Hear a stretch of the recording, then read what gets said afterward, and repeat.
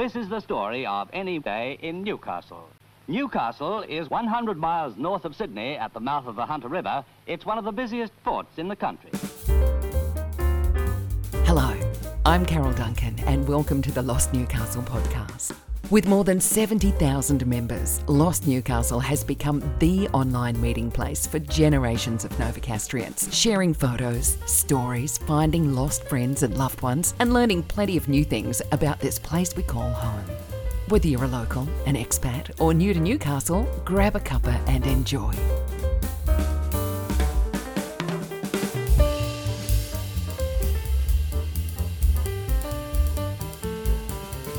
Ruth Cotton is well known to many in Newcastle for her huge body of local history work on the multicultural hub of Hamilton. Her Hidden Hamilton blog began as a way for her to find out more about the suburb that she was moving to from northern New South Wales. Hundreds of stories and 2 books later, Ruth is still just as passionate about her adoptive home. But Ruth has released a new book, a memoir, called A Fragile Hold, which details her 1997 diagnosis with multiple sclerosis and the changes to her life from that point. In 2020, just as the pandemic locked us in our homes with huge uncertainty, Ruth's husband became unwell. But let's hear from Ruth. Ruth Cotton, thank you so much for joining me for a Lost Newcastle podcast. My pleasure, Carol. Thank you for asking me. Has your journey from a young girl and woman to becoming an established author been something that you imagined? I didn't imagine it at all. I had no intention of becoming a writer, but it was just something that evolved as I felt I needed to put things down on paper, and that's stayed with me most of my life, from writing journals to writing books. And 2 aspects of that are something that are perhaps well known to people mostly in Newcastle now, one being the series of work and research and publication that you've done for Hidden Hamilton, but also now your very personal memoir. Yes, I had really no intention of writing a book. It was during the pandemic, really it had just been announced, and I was feeling really overwhelmed and stressed. And once again, I turned to writing to get control of my emotions and feelings and to cope better. At the same time also, a big thing was happening in our lives because my husband's cancer was continuing to spread. It had been diagnosed many years before, and I felt that I had control over many small things, but not over the really big unknowns in my life. And so I set myself a goal of writing 3 micro essays each month about my experiences, my everyday experiences, and then 2 years later I had 80 of them on my computer, and I learned from my readers that I had something that would resonate more widely, so I sat down and started to form it into a book. You mentioned using that writing and journaling as a little way of coping with the stresses and strains that you were feeling of COVID, of the pandemic and lockdown. I think it's really interesting, the different tools that we all use to get through any sort of stress, mental health issues and pressures, let alone COVID. I often relate, though, the experiences that I know so many people had during the pandemic of how important being creative was for them. And if they hadn't considered themselves creative beforehand, all of a sudden I think a lot of us were feeling like we had to do something. We couldn't go to the shops, we couldn't go to the beach. So people learned how to make sourdough bread, or they learned how to draw, or numerous other things. And for you, it was to take to writing. Yes. And there were some other things that helped me as well during the pandemic. One of the things I noticed was that I turned to what was close to me. And so I turned to my family, I turned to my local friends, I turned to my neighbourhood. And when I was researching Hidden Hamilton quite a few years ago now, I got to know a lot of the buildings around the place, and it seemed like they were old friends because as I went past them on my mobility scooter, it was as if I knew their whole life, their whole past. And so that gave me a sense of connection. And really, in Hamilton, all my life needs are within range of my mobility scooter, whether I'm going to a cafe or the grocer or the optometrist or the pharmacist or whatever. And that network was really important to me during the pandemic as we went through, and it was much more difficult to go out and about beyond our neighbourhood. How much of a change was it though, Ruth, writing about buildings and places and the people who may have gone with them to writing about Ruth Cotton? Well, I'd always kept a journal, so that was always Ruth Cotton's life. Through many decades I kept journals, and in my memoir I write about getting rid of those journals because of all the stuff that we tend to collect. Writing about Ruth Cotton was good. The decision to publish a book was another decision altogether. But I thought that I have gained so much from other people who've written about multiple sclerosis, written about their lives, written about often quite challenging experiences they've had, and that I could give some windows into my own often boring everyday life, but it's life with a chronic condition. And especially I would like that book to reach friends and relatives of people with MS, because I think there's lots of information out there today about MS, but having a window into someone's life, their everyday life, is not so common, and that's really what I'm doing in this memoir. Let's do a brief explanation for people who may have heard of MS but have no real idea of what it is and how it affects your body. Okay. Multiple sclerosis is a chronic neurological disease, and it affects women more than men. It's also known as an autoimmune disease because the body's immune system attacks itself. And in MS, that's very specific because it attacks the myelin sheath that insulates the nerve.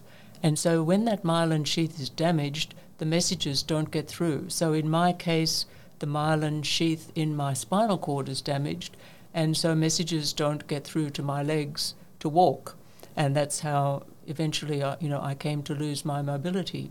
Other instances that can happen is that the messages to the bladder and the bowel get affected, and that's pretty serious, or to your hands or wherever. And the thing about MS is that it's unpredictable, and that's one of the most difficult things to live with, that throughout your life you don't really know where it's going to strike and what part of your body is going to be affected. The good news is that since I was diagnosed in 1997, there are many more treatments. There's still no cure, but there are treatments that can delay the onset of disability. And another interesting fact is that MS is most common in people between 20 and 40 years of age. That's when they tend to be diagnosed, and that's a time when people are raising families, forging their careers, paying off their mortgages, and to have one member of a partnership struck with this disease makes it very, very challenging indeed. You mentioned, Ruth, that it has manifested in you, in your mobility and your ability to walk, and you've also mentioned some of the other ways that it can affect people. I had no idea of the other areas that you mentioned, but of course it makes sense when you describe it. Anywhere a nerve goes. Early in my 50s, I had an attack on my optic nerve, and I woke up one morning to go to work and I couldn't see. I could see a little bit, but my vision really was impaired for a couple of weeks. That was absolutely terrifying because I wasn't sure whether it would come back, but it did. You also talked about your husband's cancer. And so you've had a lot going on over the last few years, Ruth, to put it mildly.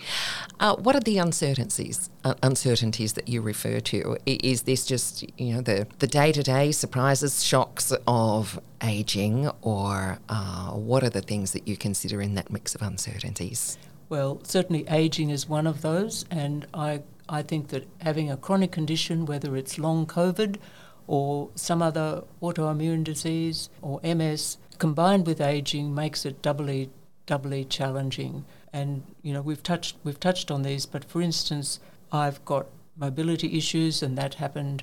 My mobility was most affected when, not long after I came to Newcastle, and not long after I met you. In fact, I was walking, and then 2015, 2016, quite suddenly, the trajectory was downhill. And within a year, I was using a walker and a mobility scooter.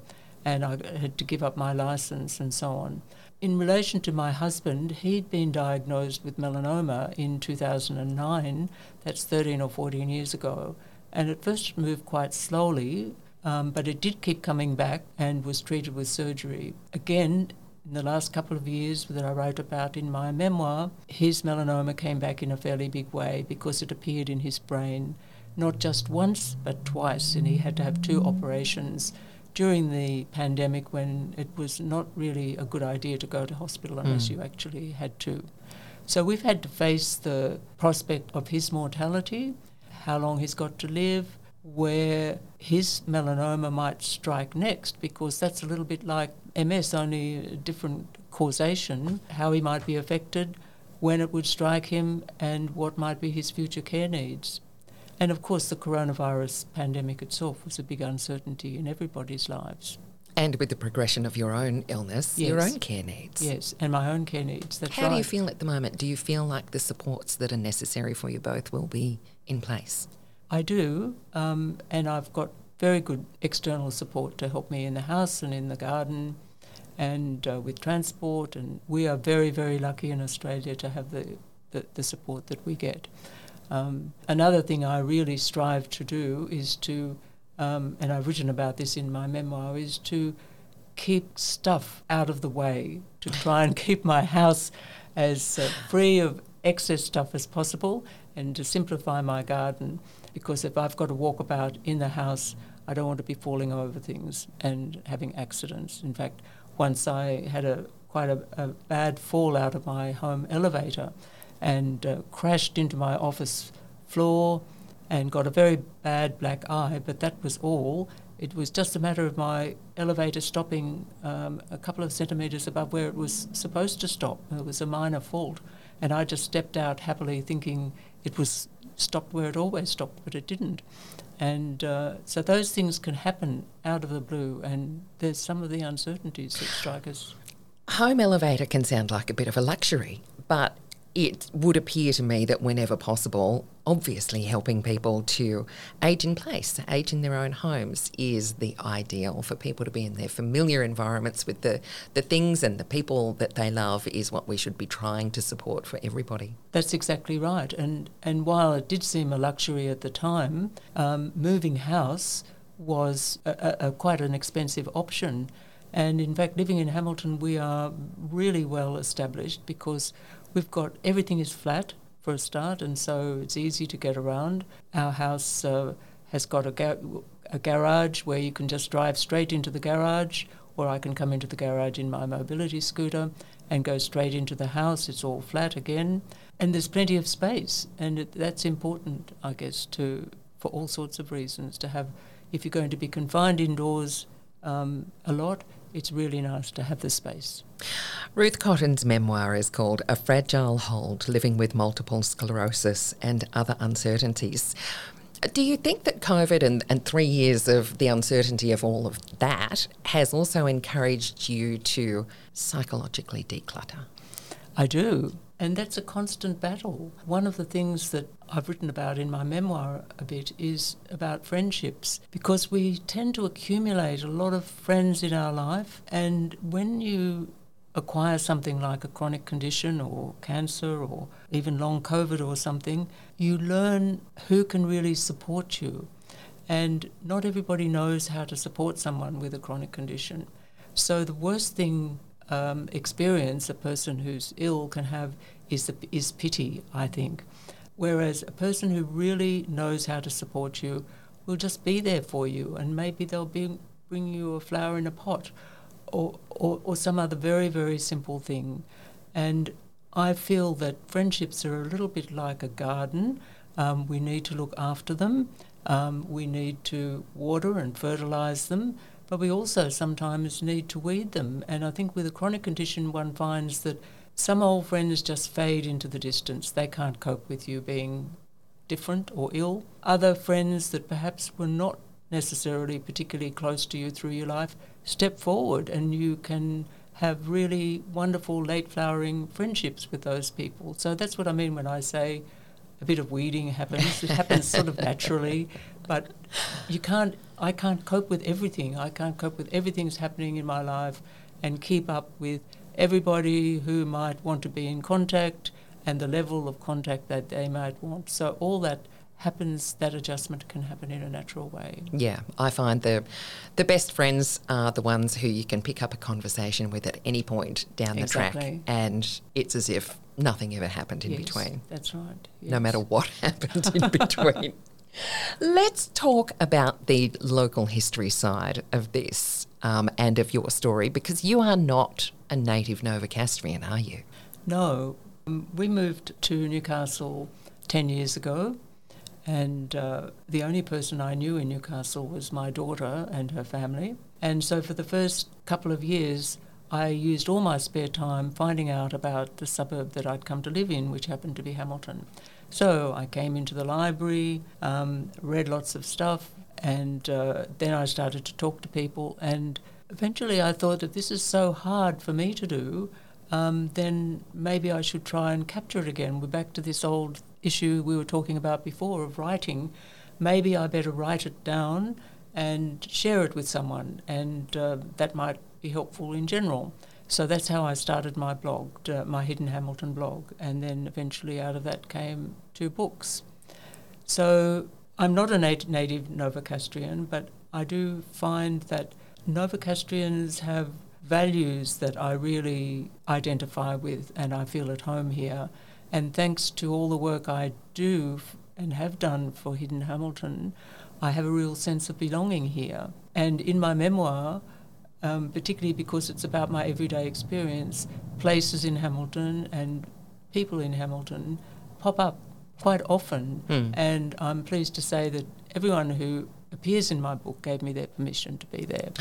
Everyone in Ruth's book is a real character. And they're all important to the social fabric of my life, because going back to what we were saying about the pandemic and being isolated, we still were able to go about a lot of our daily life, limited and wearing masks and so on, but meeting someone, even if it was someone in Nina's IGA stacking the shelves whom I'd got to know over the years, that's an important interaction. And I learned that many of those small, close interactions took on a much greater meaning for me during the pandemic. And that's how I learned, I suppose, to live life with a focus on what was close and to have a more mindful approach to the things that were happening to me. Have you always had an interest in history or local history or family history? Not really, no. I worked in the health sector, and I don't know where this interest in history came from, but it just popped up when I came to Newcastle. Perhaps I could ask you the same thing. I actually have, yes, yeah. I think my interest in history stems from not really having known any of my grandparents.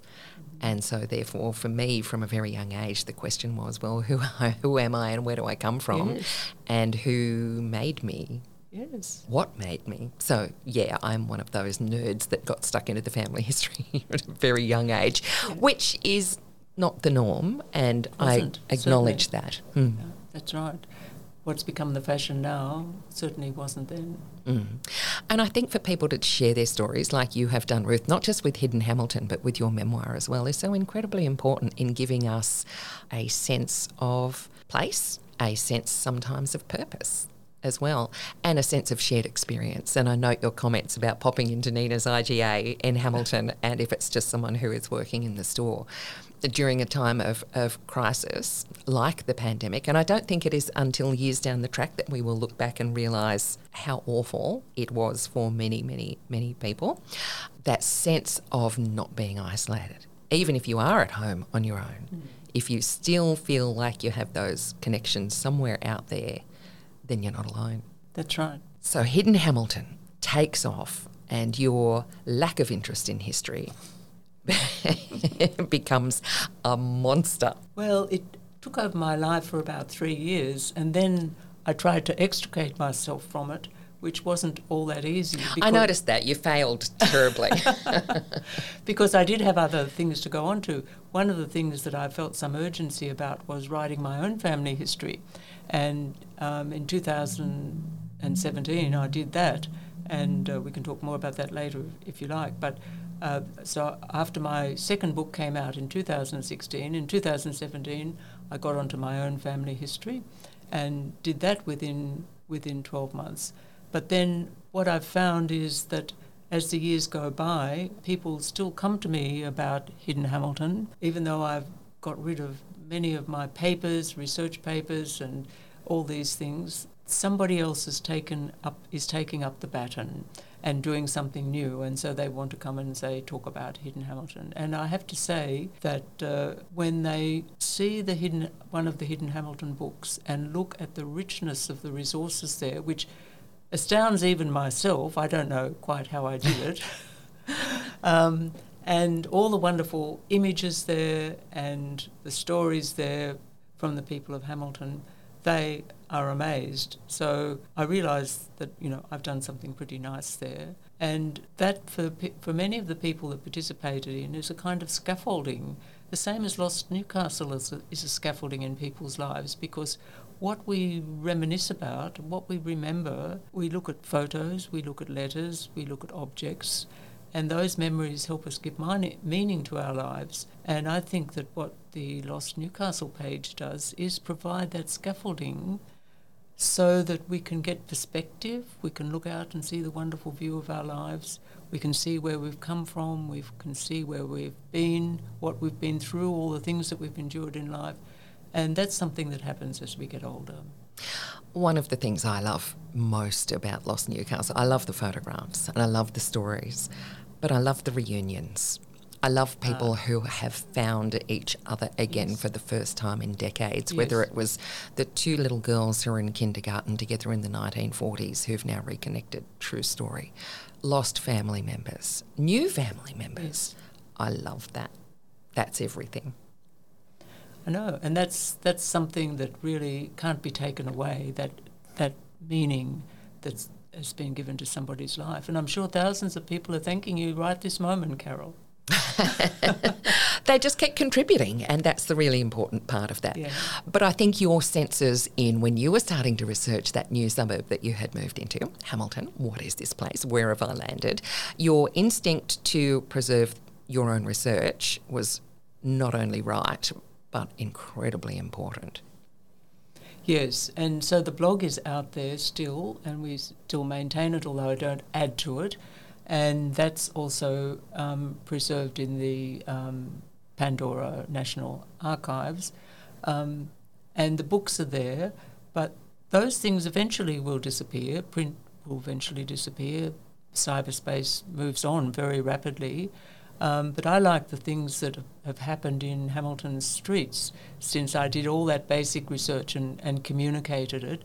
For instance, we've got 22 blue and white heritage plaques. Now they could be upgraded any time, but they're there. So people walk about the streets, they can read something about the building, the people, the social history on one of those plaques. So that's there. As well, there's work being done on the upgrading of the James Street Plaza, as you well know, and with references to some of its history. And there's a heritage walk that's been put onto a mobile phone app. So I really like it when things then get embedded in the built environment in a way that is lasting, and then we'll just have to leave it to people that come after us to say, well, this needs to be modernised or this needs to be done differently, let's have a go. But the basic history is there, and while people like Peter Murray did wonderful basic histories of Hamilton, what I did was to make it into stories and to communicate it and to make contact with people who were still alive and get them to add their voice to it and to get out those wonderful photos out of the shoeboxes so they could be published. And that was the essence of Lost Newcastle. The photos in the shoebox that when your grandmother dies will just go to the rubbish dump if nobody has any context for them, and that's a tragedy. I'm going to take you back to James Street Plaza for a little bit because I learned a lot. I've been in Newcastle for 30 years this year. I think I'm almost a local, although some people say, Carol, you don't have two grandparents buried at Sandgate, so you will never be a local. We can argue about that till the cows come home. But there was so much that I learned about Hamilton through the work that you contributed to that revitalisation of James Street Plaza. And one of the stories that I loved, which included when we reopened the plaza, the descendants and some of the family members of a small Italian town. That town or village was Letapolena in the central Italy, in the Abruzzo region.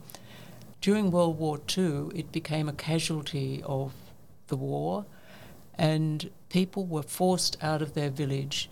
They were forced out of the village and had to, in the middle of winter, and had to undertake this terrible walk through the snow to the next town. And they tried to go back to their village because it was their home, but every time they went back to their village, they were chased out again. Now, many of those people from Letapolena came to Australia as migrants, and first they went to, the young men mostly, went to the sugarcane farms. But then if that work really didn't suit them in Queensland, they migrated down to Newcastle, where there was work with the BHP. Chain migration works by way of word of mouth. And so when one family came, another family came, and then another family, and then another young man, and people took their friends and family connections in as boarders once they had a house here in Newcastle. Now that, I think the figure is about 139 families from Letapolena village established in and around Hamilton in the 50s and 60s. And they are really part of our amazing heritage.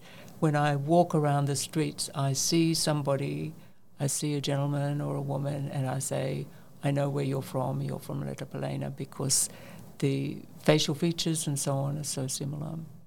And those people have so much courage and so much determination, and they came with no skills, and they made new lives for themselves, and now they live in beautiful houses in Hamilton or Adamstown or wherever, and they can be really proud of what they've done. And if you're lucky, you'll find one who'll invite you in for a homemade coffee. I love, though, how you still see so many of the multicultural characters and families, people of Hamilton, still very actively living their lifestyles in the street, like the two tables of gentlemen who set up at opposite ends of the street for their hours and hours of conversation and coffee. I love them to bits. Yes. And that's a very European tradition, because people tend to live in smaller houses, apartments, and the women like the men to get out of the house. So where else do you see groups of men clustered around a coffee table, only in multicultural suburbs, where the women have chased them out so they can do the cooking or whatever. And men like to get around and probably tell the same stories over and over again around their coffee. But it's a really healthy thing, I think. Ruth, does your own family have any links to this region? Very surprisingly, they do. And I didn't discover this until 2017, when I said I started writing my own family history. And the focus of that originally was on my paternal grandfather, who was an early settler and on land up between Narrabri and Bingra. And he was a big influence on my life, and I mention this in my memoir. But the connection with a hunter is actually on my mother's side, and my great-great-grandfather, whose name was John Stringer, came out from Ireland as a 20-year-old young man, a bit like these Italian young men we were talking of. He couldn't read or write. He was recruited to work in the AA company, and I didn't know anything about the AA company until I started researching Hidden Hamilton, and especially I was amazed by its reach and its power, and also the conflict it had with its workers. So my great-great-grandfather, John Springer, spent much of his life working for the AA company as a farm labourer, and in particular he was a sheep washer. Now, have you ever heard of this job? But must be one of the most arduous, back-breaking jobs. It's not one I think I'd like to do. Because it's done knee-deep in water. Every sheep, before they were shorn, had to be scrubbed white. And poor John Stringer and many others would be knee-deep in these water holes in a creek while presumably someone channeled the sheep to them, and then they scrubbed them. But John Stringer had 9 children. He married, of course, had 9 children. And then there was nothing. I guess they've settled all over the Hunter region and around Tamworth and so on where they worked. There was no further connection for me with the Hunter until my daughter moved here, and then we moved here to follow her. And then there was a Dungog connection because my sister married into a very established farming family at Dungog, the Tickles. So it seemed to me that there was perhaps some ancestral pull going on here that drew some of us back to an area that we didn't think we had any connection with at all. Same. I thought my family was Sydney through and through. And then all of a sudden, they popped up all over this region. It's wonderful. It's and I look forward to learning more about them as well and sharing some of their Newcastle immigrant stories coming here. How do you feel about that connection? Does it feel like it makes sense to you to find that you do actually have this ancestral root here of some sort? It does, because it's like the closing of a circle. And that great-great-grandfather I mentioned to you, he came from Ireland in advance of the potato famine, and we've all heard so much about that. And so there's a lot of humility in the stories of both the European migrants and the migrants that came out here to establish Newcastle, the convicts and all the others that came. It's a very humble characteristic, I think, that still can be found in people today. And when I said earlier that I felt some identity with the values of Novocastrians, I think there's something of that humility that's still there among people today. And one of the things that I've noticed is the way grandparents are regarded, that grandparents, there's a really high value placed on grandparents in Newcastle. And as an older person going about the place, I never experience any disrespect, quite the opposite, just from people that I bump into, younger people, students, whatever. And I think there's something that's been imbued in people growing up that we experience, which is really nice. What's next, Ruth? I can't imagine you not doing something. I see you out with your scooter constantly. I cannot imagine you being idle for a moment. I think I'll do some more writing. And the next stage of my life is going to be interesting because, like a lot of older people my age, we face the prospect of what housing decisions we're going to make. You know, if I lose my husband, what implications is that going to have for me?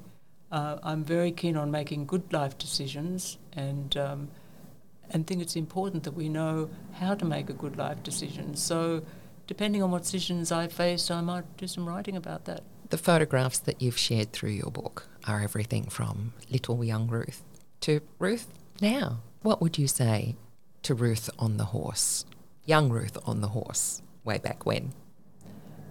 I'd want her to know that whatever life you dream for yourself, it's going to be full of surprises. And what your life's really going to be about is adapting to those surprises.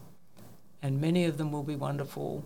Some of them won't be so good, but you will learn lots of interesting things along the way. Who do you want to read the book, Ruth? Who do I want to read my memoir? Especially relatives and friends of people who are suffering from a chronic condition, who may have a disability, who may be facing challenges in their lives.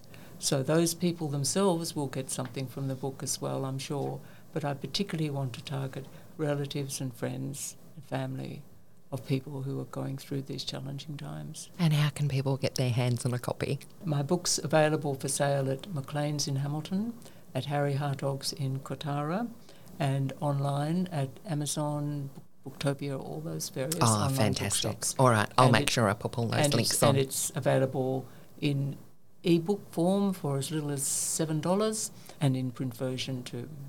Okay, wonderfully accessible for everybody. Yes, very good. Ruth Cotton, thank you so much. I have loved the occasions on which I've been able to do a little bit of work with you in the city because you are a genuine community contributor. If you see something, you say something, and that's really important. That's how we get to make things better for everybody. So thank you so much for chatting with me today.